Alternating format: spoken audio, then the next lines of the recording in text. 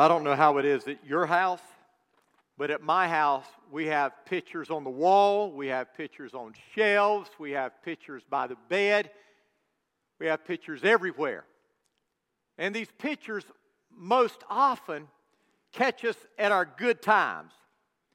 They catch us when we're posing. They catch us when we're on vacation. They catch us when we're celebrating anniversaries. They catch us when we're posing for the camera. But the problem is, those pictures don't tell the whole story, do they? Those pictures don't show the harsh words. Those pictures don't show us those times of cold stares. Those pictures don't show us those times when we drift apart. And certainly, those pictures don't show us the times that we pull apart. And that's the problem. We look at everybody else's pictures and we look at everybody else's post and we think that everybody else has a picture-perfect life. That everything is good, everything is great, everything's always dandy in everybody else's house. But in our house, things aren't that way. We look at our life and we think that we're the only ones that have problems. We're the only ones that struggle. We're the only ones that have up and downs. We're the only ones that are dysfunctional.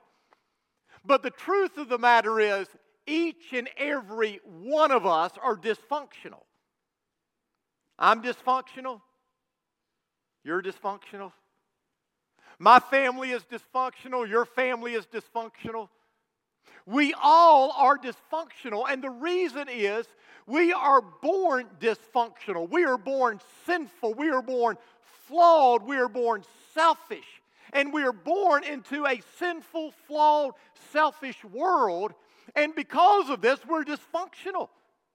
We say things and we do things that are hurtful. We say things and we do things that cause problems. We say things and we do things that cause pain.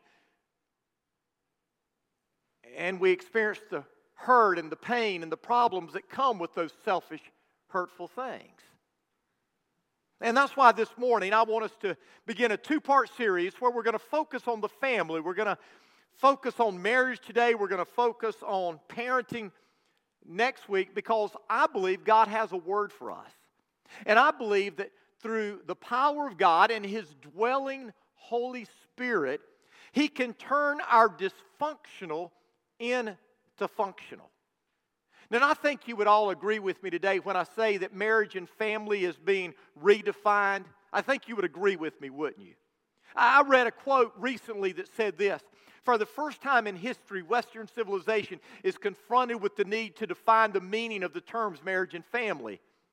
What until now has been considered a normal family, made up of a father, a mother, and a number of children, has in recent years begun to be viewed as one among several options.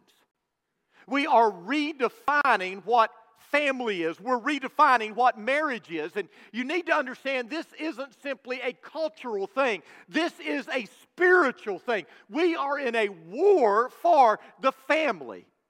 And our enemy would love nothing more than to confuse us and deceive us when it comes to marriage and family. And the reason is, if he can destroy the foundation upon which our marriages are built, upon which our families are built, then he will be successful in destroying society itself. Because our marriages, our family, are the first line of society.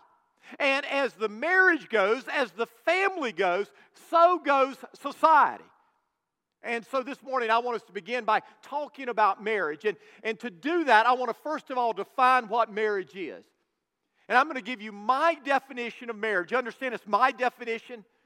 I believe it's biblical, but there are many definitions out there, but this is my definition. Marriage is a covenant that a man and a woman make with each other before God and man, to spend the rest of their lives committed to helping the other become all that God wants them to be.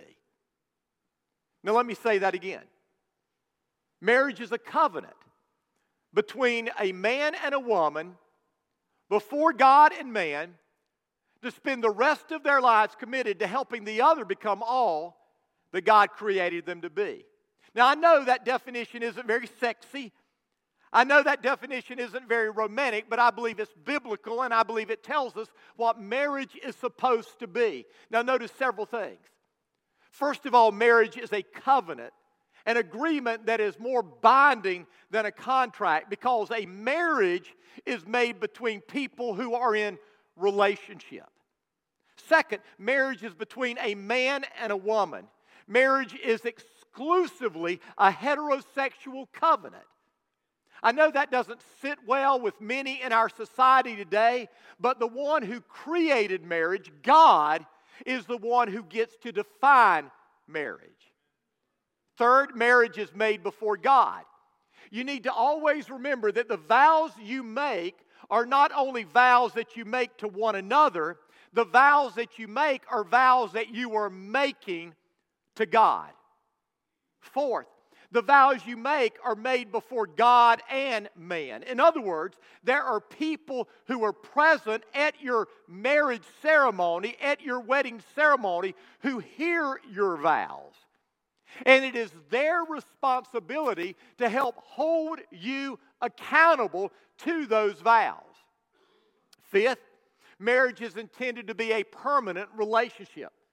God intended marriage to be permanent, not temporary, not a trial basis thing. God wants it to be for a lifetime. And finally, marriage is not about getting our needs met. Marriage is about giving our lives to meet the needs of someone else. So what does God say about marriage? Well, the Bible speaks often about marriage, but probably the passage that is most well known when it comes to marriage is Ephesians 5. And so if you haven't already, I want you to turn with me in your Bibles to Ephesians chapter 5. And while you're turning there, I want you to notice something. First of all, what Peter says about, or Paul says about marriage is in the context of verse 15, where he says, be careful how you live. And then he tells us to live as wise people.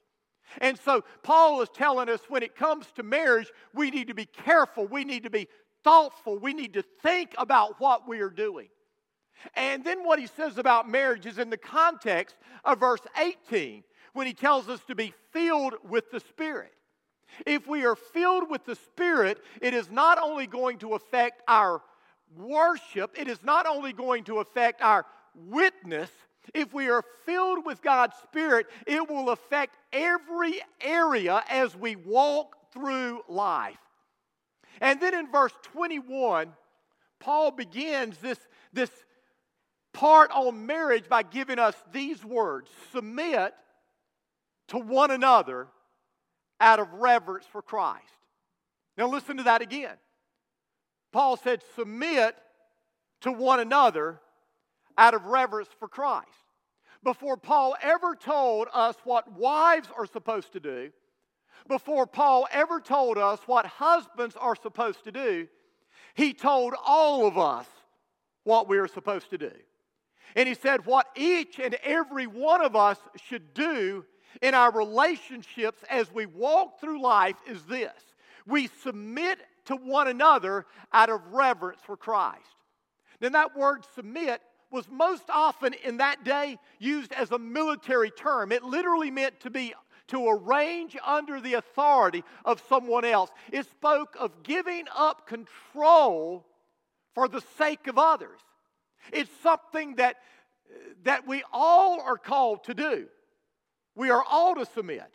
But I think you would agree with me that it's something that we all have a hard time doing. Submitting.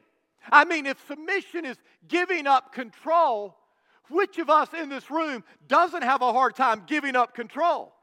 We all want to hold on to control. We all want to be the one in charge. But submission is turning loose of our selfish agendas for the good of others in every area of our life. Regardless of what our role may be, we are called at times to submit to other people. And we do that out of reverence for Christ. That word reverence is the Greek word phobos here. It's the word that we get our word fear from, phobia from. It says that we are to submit to one another because we have this holy fear of Christ. We're in awe of who He is.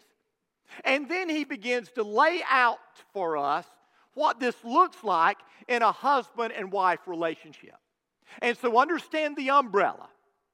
We submit to one another out of our love for Christ. So here's the bottom line. If you want a functional marriage, you must realize that marriage is a race to the back of the line. Marriage isn't a race to the front of the line. Marriage isn't a race to the seat of honor. Marriage isn't a race to the place where you can have someone else wait on you hand and foot. No, the Bible says if we want a functional marriage, then marriage is a race to the back of the line. Marriage is always about serving others, not being served. Marriage is always about meeting the needs of others, not having our own needs met. And so before we go any further, before we break down what it looks like for a wife, what it looks like for a husband, understand, men, you were called to submit. You're called to lay down. Wives, understand, you were called to submit. You were called to lay down. Now, what does that look like practically? Well, verse 22 tells us for the wife, this is what it looks like. It says, for wives, this means submit to your husbands as to the Lord. Now, don't walk out. Ladies, stay seated. Hear me through. Hear me out. And I've had that done. I've had 2 people walk out. I mean, I say that word, and it causes blood pressures to rise. It causes faces to get red. It causes us to tune out everything else that is said. But understand, the one who created you, ladies, the one who redeemed you when you rebelled against Him is the one who said that you are to submit to your husbands as unto Christ. Not me, not some male, but your Creator. The God of all creation is the one who said, wives, submit to your husbands. And the truth that you need to understand is this: every place that the New Testament speaks of a wife's role, it uses that word. Every single place. Not just here in Ephesians, but in 1 Corinthians it uses that word. In 1 Peter it uses that word. In Colossians it uses that word. In Titus it uses that word. In 1 Timothy it uses that word. Every time it speaks of a woman's role in this marriage partnership, it uses that word. Wives, submit to your husbands. Colossians 3:18, wives, submit to your husbands. 1 Peter 3:1, in the same way, you wives must submit to your husbands. So you have 2 options. Either you're going to find out what God is saying here, you're going to obey Him and reap the consequence and reap the benefits of it, or you're going to reject what God says, you're going to refuse to obey, and you're going to reap the consequences of what God says. Now, let me say before I go any further, submission is a choice. And here's what it is. It's a choice to put the needs of someone else above your own. It's a choice to put someone else's will above your own. It's a choice to surrender control to someone else.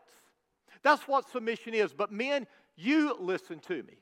Submission is not a right you can demand. Submission is a gift for you as a woman to give to your husband. Submission is never a right that you as men can demand. Submission is always a gift that your wife gives. Notice the last part of that verse. You are to submit as to the Lord.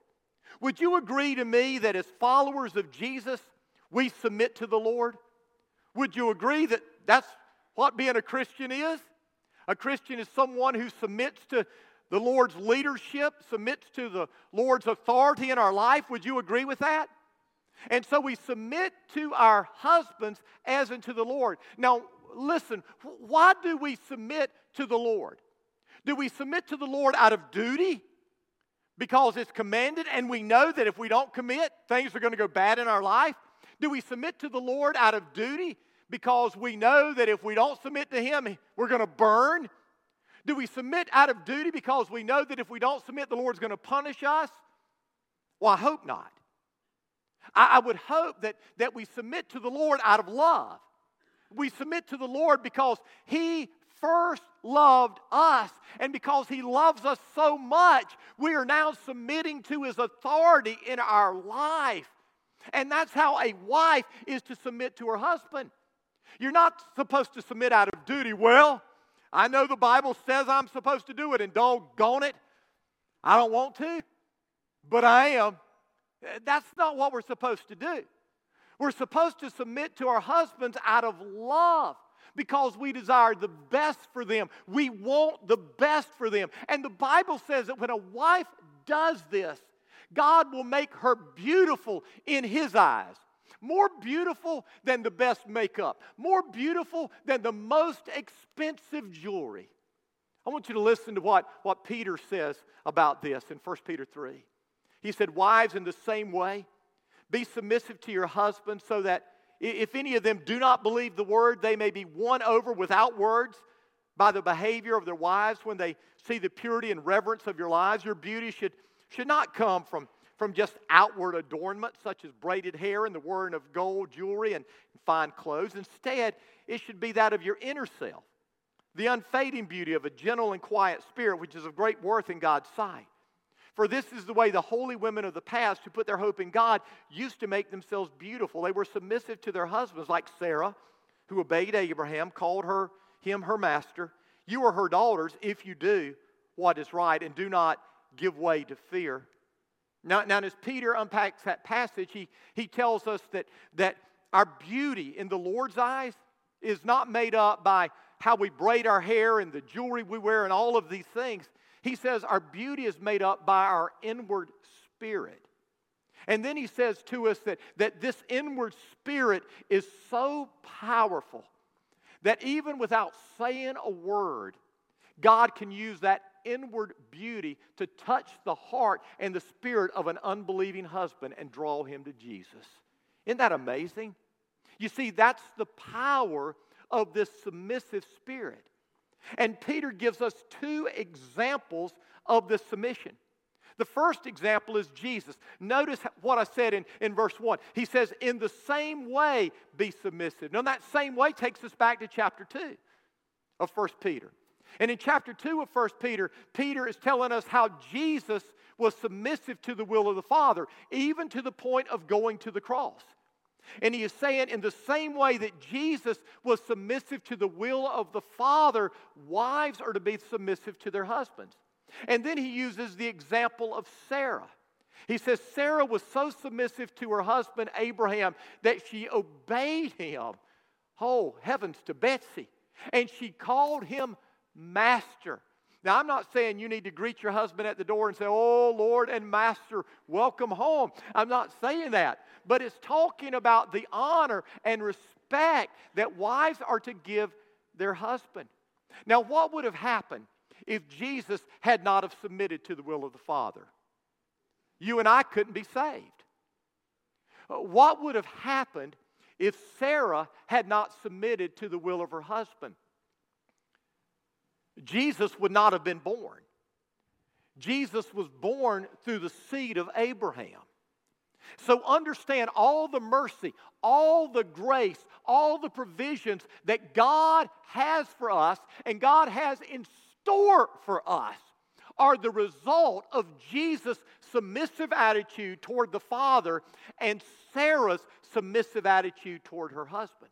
The submission thing is a big deal. And so why is it so hard?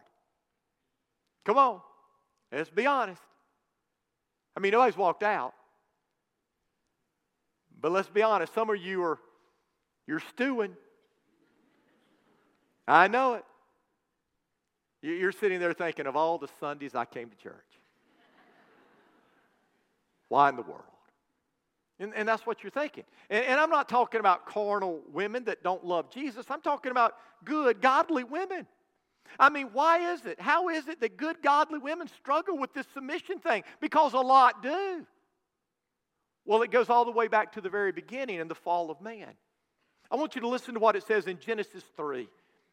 It says that after the fall, after sin entered the world, it says, then he said to the woman, I will sharpen the pain of your pregnancy, and in pain will you give birth. Man, that's a bummer, isn't it? Hey, it's your fault. It's your fault. Hey, but God redeemed you with the epidural, amen? And so he says, because of sin, there's going to be pain in pregnancy and there's going to be pain in childbirth. But then he says this, and you will desire control of your husband and he will rule over you. Did you get that? You will desire control of your husband and he will rule over you. Now, there's only one other place in the Old Testament that word desire in the Hebrew is found. Chapter 4 of Genesis. And in chapter 4 of Genesis, verse 7, it says this, if you do what is right, will you not be accepted?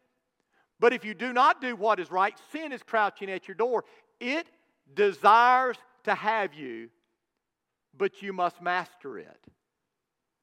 So this word desire means to control. Sin desires to control you, but you must not let it control you. You must master that desire and not give in to it. That's what God is saying in Genesis 4. But the good news you need to understand, those of you who are followers of Jesus, when Jesus saved you, He redeemed you from the curse of sin.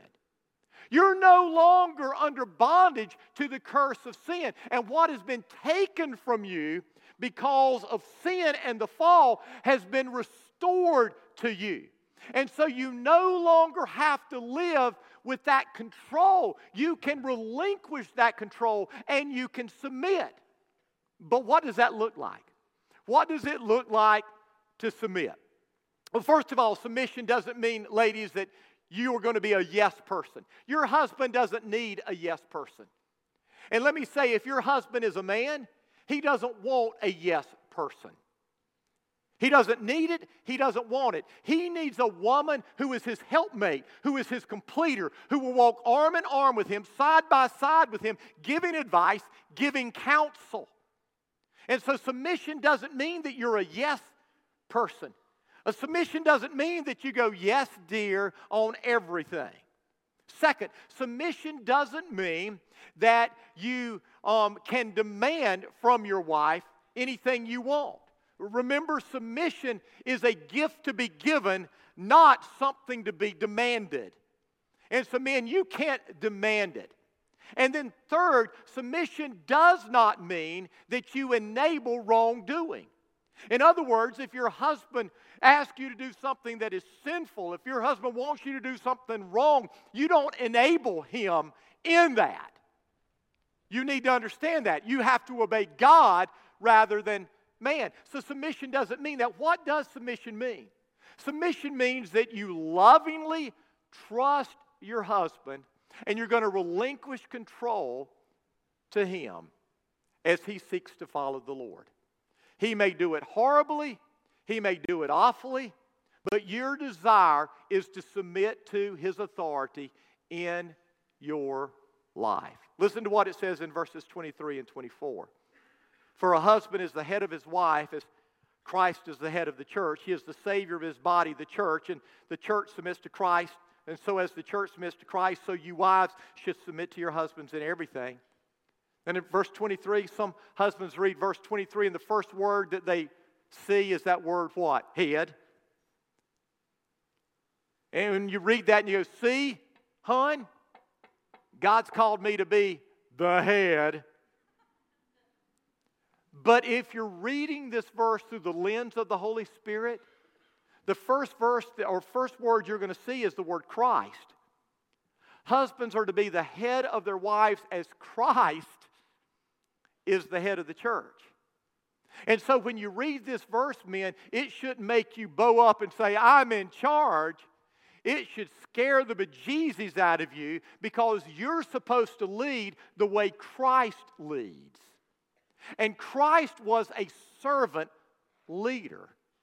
Christ never sat back and demanded that people do what he asked. He never sat on the throne barking orders. Rather, Christ knelt down at the feet of his followers and washed their dirty, filthy feet. You see, servant leadership isn't about sitting on a throne. Servant leadership is about taking up a towel and washing your wife's feet and putting her needs before your needs, men. And so don't sit back and tell your wife, I'm in control, I'm in charge. If you're always saying that, that says that your spirit is wrong before God. Because you're to be a servant leader. You see, headship speaks of a husband's responsibility, not a husband's rights. We're called to lead, but we're called to lead with service. We're called to lead, but that means that the buck stops with us. It means that we're responsible. It means that we're accountable. It means that we're gonna answer to God one day for how we lead our family to love Jesus and serve Jesus. So don't sit back thinking that you have a right to tell your wife what to do. No, you have a right to serve your wife. Now, men, let me share 3 things with you as you lead. First of all, never make a decision without hearing and evaluating input from your wife. If you do that, you're foolish. Did you hear me? If you make decisions without hearing and evaluating input from your wife, you are foolish. What did God say in Genesis chapter 2? He was going to give man a helper suitable for him. The Hebrew word for that can literally be translated completer. In other words, men, our elevator doesn't go to the top floor. We need someone to help us get there. And praise God, God has done that through wives. He brings wives into our life to help us and complete us. And so if you make decisions in a vacuum in any area of your life without talking to your wife, evaluating what she has to say, you're foolish. Second, you pray. You pray with your wife about decisions, and you pray without your wife about decisions. You pray. And then third, as you lead, you always question your motives. Why am I making the decisions I'm making? Am I making these decisions because they are in my wife's best interest? Or am I making these decisions because they're what I want? Men, listen to me. If y'all got some extra money that came in from taxes or something else, and your wife says, babe, we need to do some things around the house. You know, you literally can look out the front window and there's nothing in between us and the road. There's a hole there. We need to make some improvements on our house. And you go, babe, it's okay. It's not big enough for a big snake to crawl through. And after all, I need a new bass boat. Can I tell you, you need to check your motives, amen? All too often, we as men make decisions that are very selfish and self-centered. And then we sit back on our throne and we say, well, I'm in charge. You need to just submit to me. Well, maybe she does, but you need to quit being a jerk. And you need to grow up and quit being a baby expecting your mama to take care of you. When you got married, you moved out of your mama's house. And you took a responsibility, men, to care for your wife and your children. Do you hear me? Can I get an amen? Amen. I want to hear it from the men, not the women. That's what we're called to do. We're called to do that. And that doesn't mean that a wife can't work and make money and make a lot of money. It doesn't mean that at all. But men, the buck stops with us. Do you hear me? We are accountable. We are responsible. And we have to understand that. Now look at verse 25. For husbands. Now remember verse 22? Paul says, for wives, this is what it looks like, this mutual submission. For wives, this means submit to your husbands. That's what it said. And then he says, for husbands, this is what this mutual submission looks like.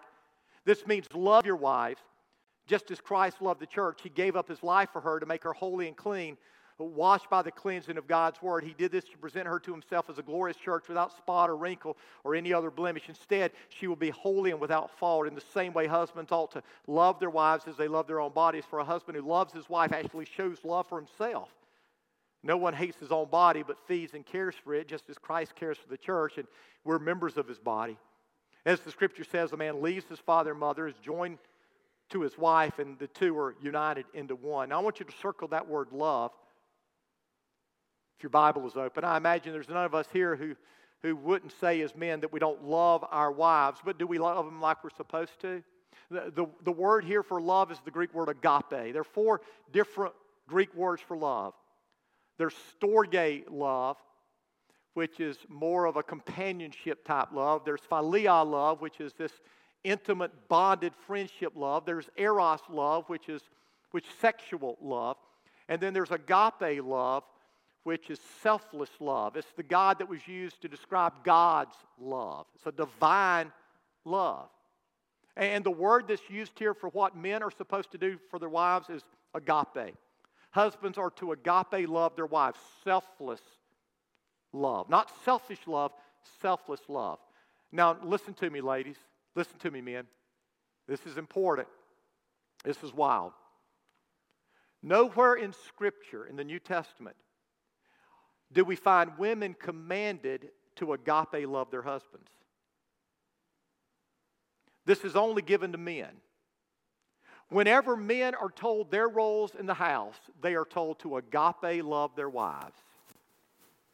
Women are never told to agape love their husbands. Now, that doesn't mean they shouldn't. They should. We should all express that kind of love. But here's the thing. Love comes much more natural for a woman.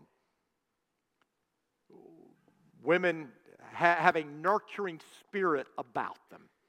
That's why God had women give birth and not men. If men gave birth, man, there wouldn't be anybody here. I mean, us men, we'd eat our young. But women protect and nurture and provide for and care for. They have this loving spirit about them. But men, we have a conquering spirit. I mean, we have a take charge spirit. We have a go to war spirit. We have a build it spirit. And because of that, oftentimes love doesn't come as natural for us. And so we're commanded to love with this selfless, giving love. Whenever it speaks to women, they're called to submit. Well, why is that? Well, because of the fall, we have this nature tendency and desire to not do that. We want to take control. We want to take charge. We want to rule. We want to reign. And that's not in our nature to do that to a man. And so God says, you need to do this. Men, you need to do this. Now, what does that love look like? Well, Paul tells us 3 things. He says, first of all, it's sacrificial. He said you're to love like Christ loved the church and gave Himself up for it. What did Christ do for us? He died for us. Now, probably every red-blooded man sitting here right now would say, I'd die for my wife. It isn't saying that you'd be willing to die for your wife. It says you will die for your wife. Did you get that? Husbands, love your wives like Christ loved the church and died for her. We're called to die for our wives. Now you may sometime in the future have the opportunity, have the privilege, have the choice to die for your wife physically. But here's what I know. Each of us as men have that opportunity to die for our wives every single day. We die to our wants, our desires, our preferences, our wishes for the sake of our wives.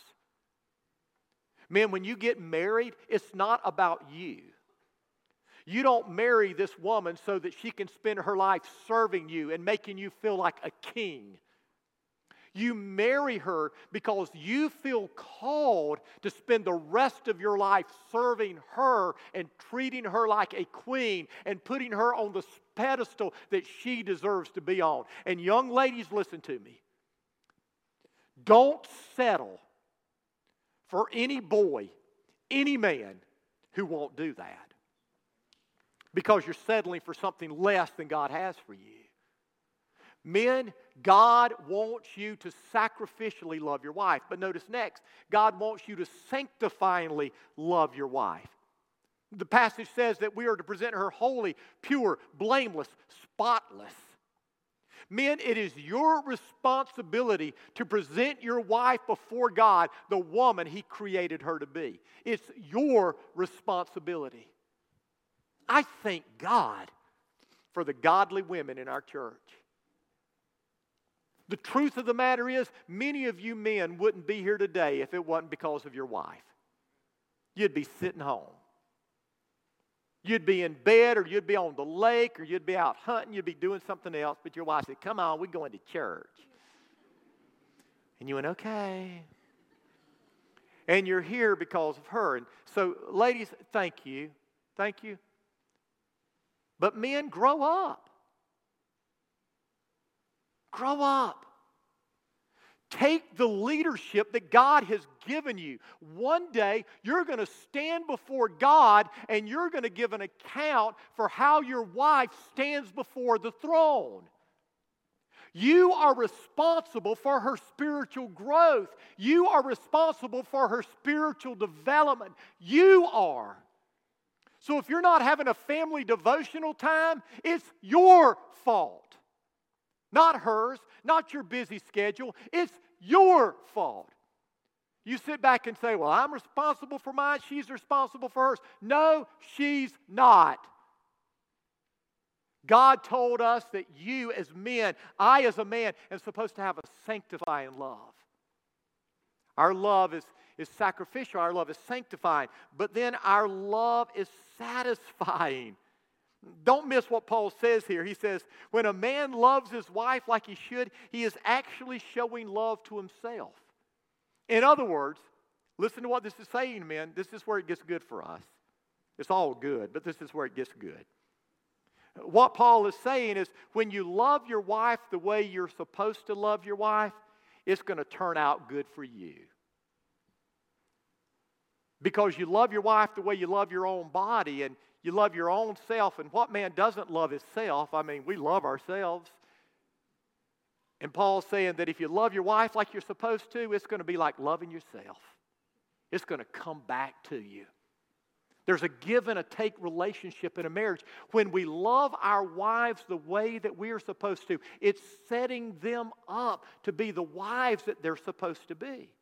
When you as a wife love your husbands and submit to them and respect them the way you're supposed to, it is setting them up to be the husbands that they are supposed to be.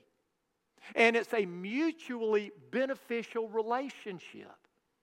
Marriage is kind of symbiotic. Symbiosis is when you have two organisms that live off one another, mutually benefiting both. And marriage is like that. Two people come together, become one, and that relationship mutually benefits both of them.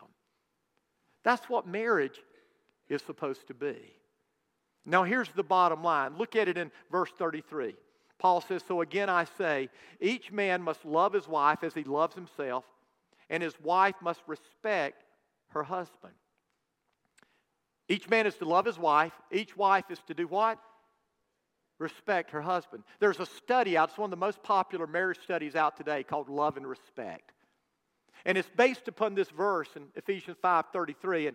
And the premise of the study, the premise of the book is this. The number one need of a woman, deep down within her very core, is to be loved. That's the number one need. The number one need of a man down at the very core of who he is to be respected. And so what Paul is saying here is, men, meet that greatest need. Love your wife the way Christ loves you. And then he says, wives, this is what you're to do. You're to respect your husbands. Now that word respect is the Greek word phobos, phobia, fear.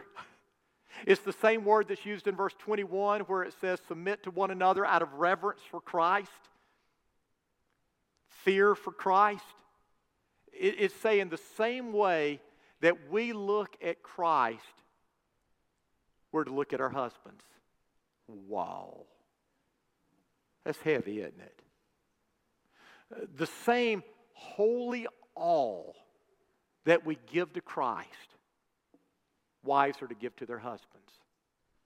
And so you have these wives who are so respecting and honoring and in awe of their husband that they are cheering them on all the time.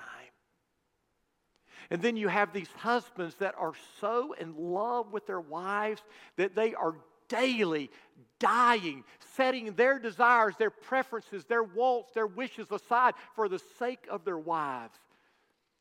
Paul says when you have that, when you have this race to the back of the line, you have husbands who are willing to die to what they want for the sake of their wives, and you have wives who are willing to so honor and cherish and respect and hold in awe their husbands that they will do anything for them. Then you'll have the kind of marriage you want. You see, a good marriage, a great marriage, a functional marriage is a race to the back of the line. It's not a race to sit in the seat of honor. It's not a race to have your needs met. It's not a race to be able to bark out order and see who's in control and who's in charge and who can make the decisions. It's a race to the back of the line to see which one of us is going to serve the other best. And when we do, we're going to discover that what we want, the kind of marriage we desire, all of a sudden we're experiencing it. Now, why is this so important for those of us who are Christians? Well, first of all, you're never going to have a lasting, loving marriage until you do these things. You may coexist. You may make it till death do you part. But let's just be honest. It's never going to function the way you want until you follow the instructions from the Creator. And so first off, you want the marriage that you're looking for, you need to do this. But more than that, Paul says the reason we as Christians need to do this is because of what our marriages illustrate. Notice what he says in verse 32. He says, this is a great mystery, but it is an illustration of the way Christ and the church are one. Did you hear that? Paul's been taking 10 or more verses to speak about marriage, about husbands and about wives. And then he says, this is a mystery. The world's never going to understand it. But marriage, it's a picture of how Christ loves the church and is one with the church.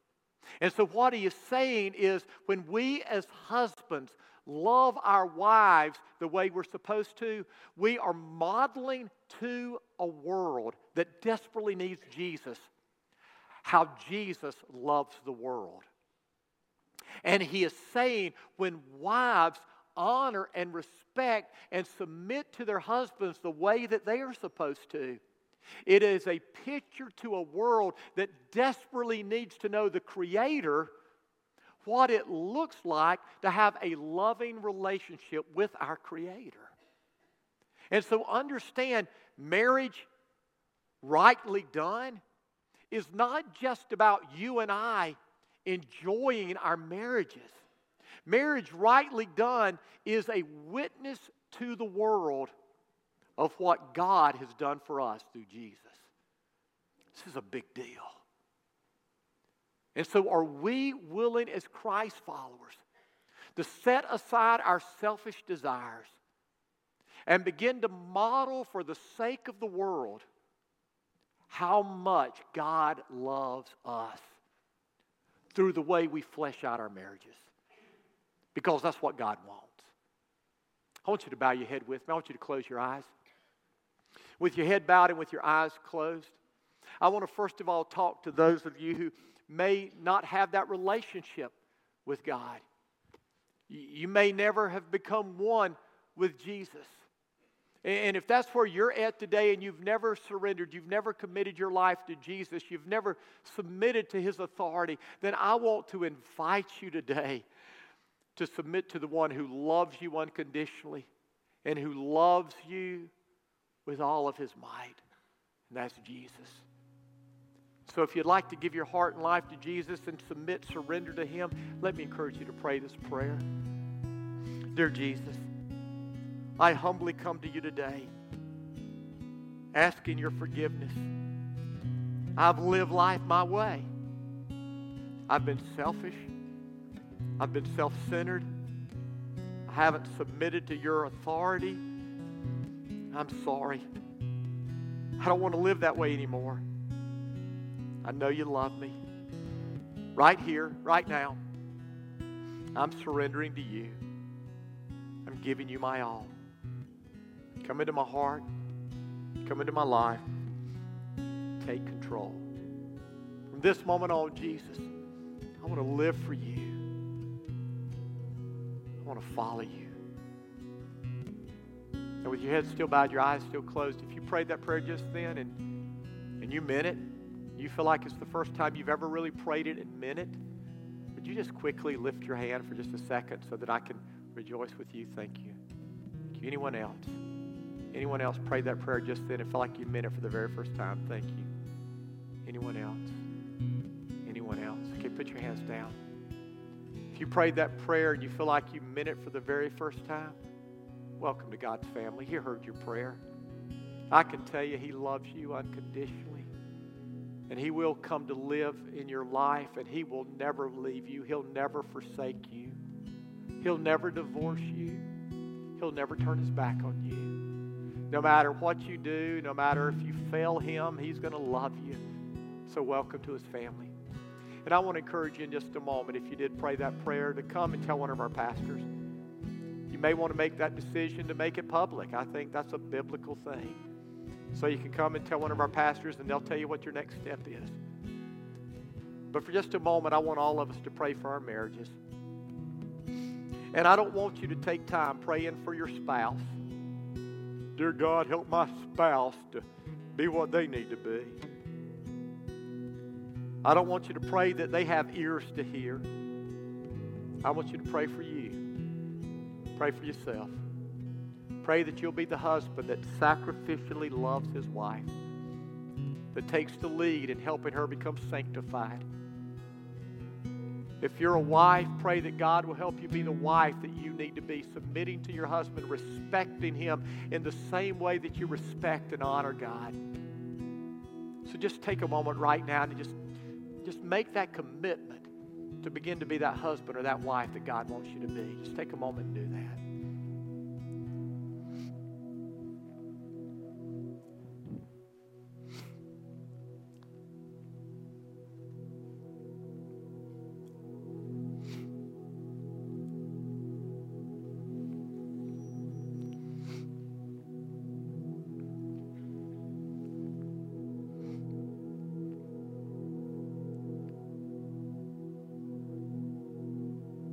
Father God, I desperately long to be the husband you've called me to be.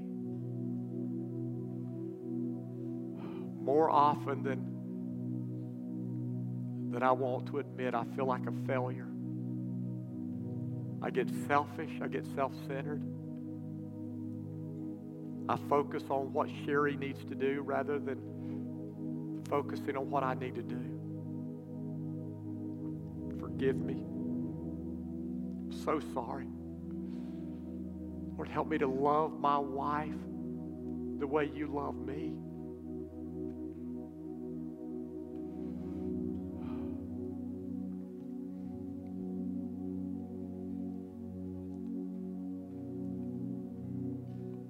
Lord, I just want to take a moment and pray for the wives here. I can't pretend to understand what it's like to be a wife. But I do know what it's like to be a Christ follower and seek to submit to your authority. And so, Lord God, I just pray that you'll be with our wives and, Lord, just give them the courage, the peace to submit, to respect. Lord, even those times when we're not very worthy of respect. thank you for the godly wives that are here. Lord, I pray that you will raise up hundreds upon hundreds of marriages, even in this room, that will begin to be a testimony, a lighthouse to our world. I pray this in Jesus' name.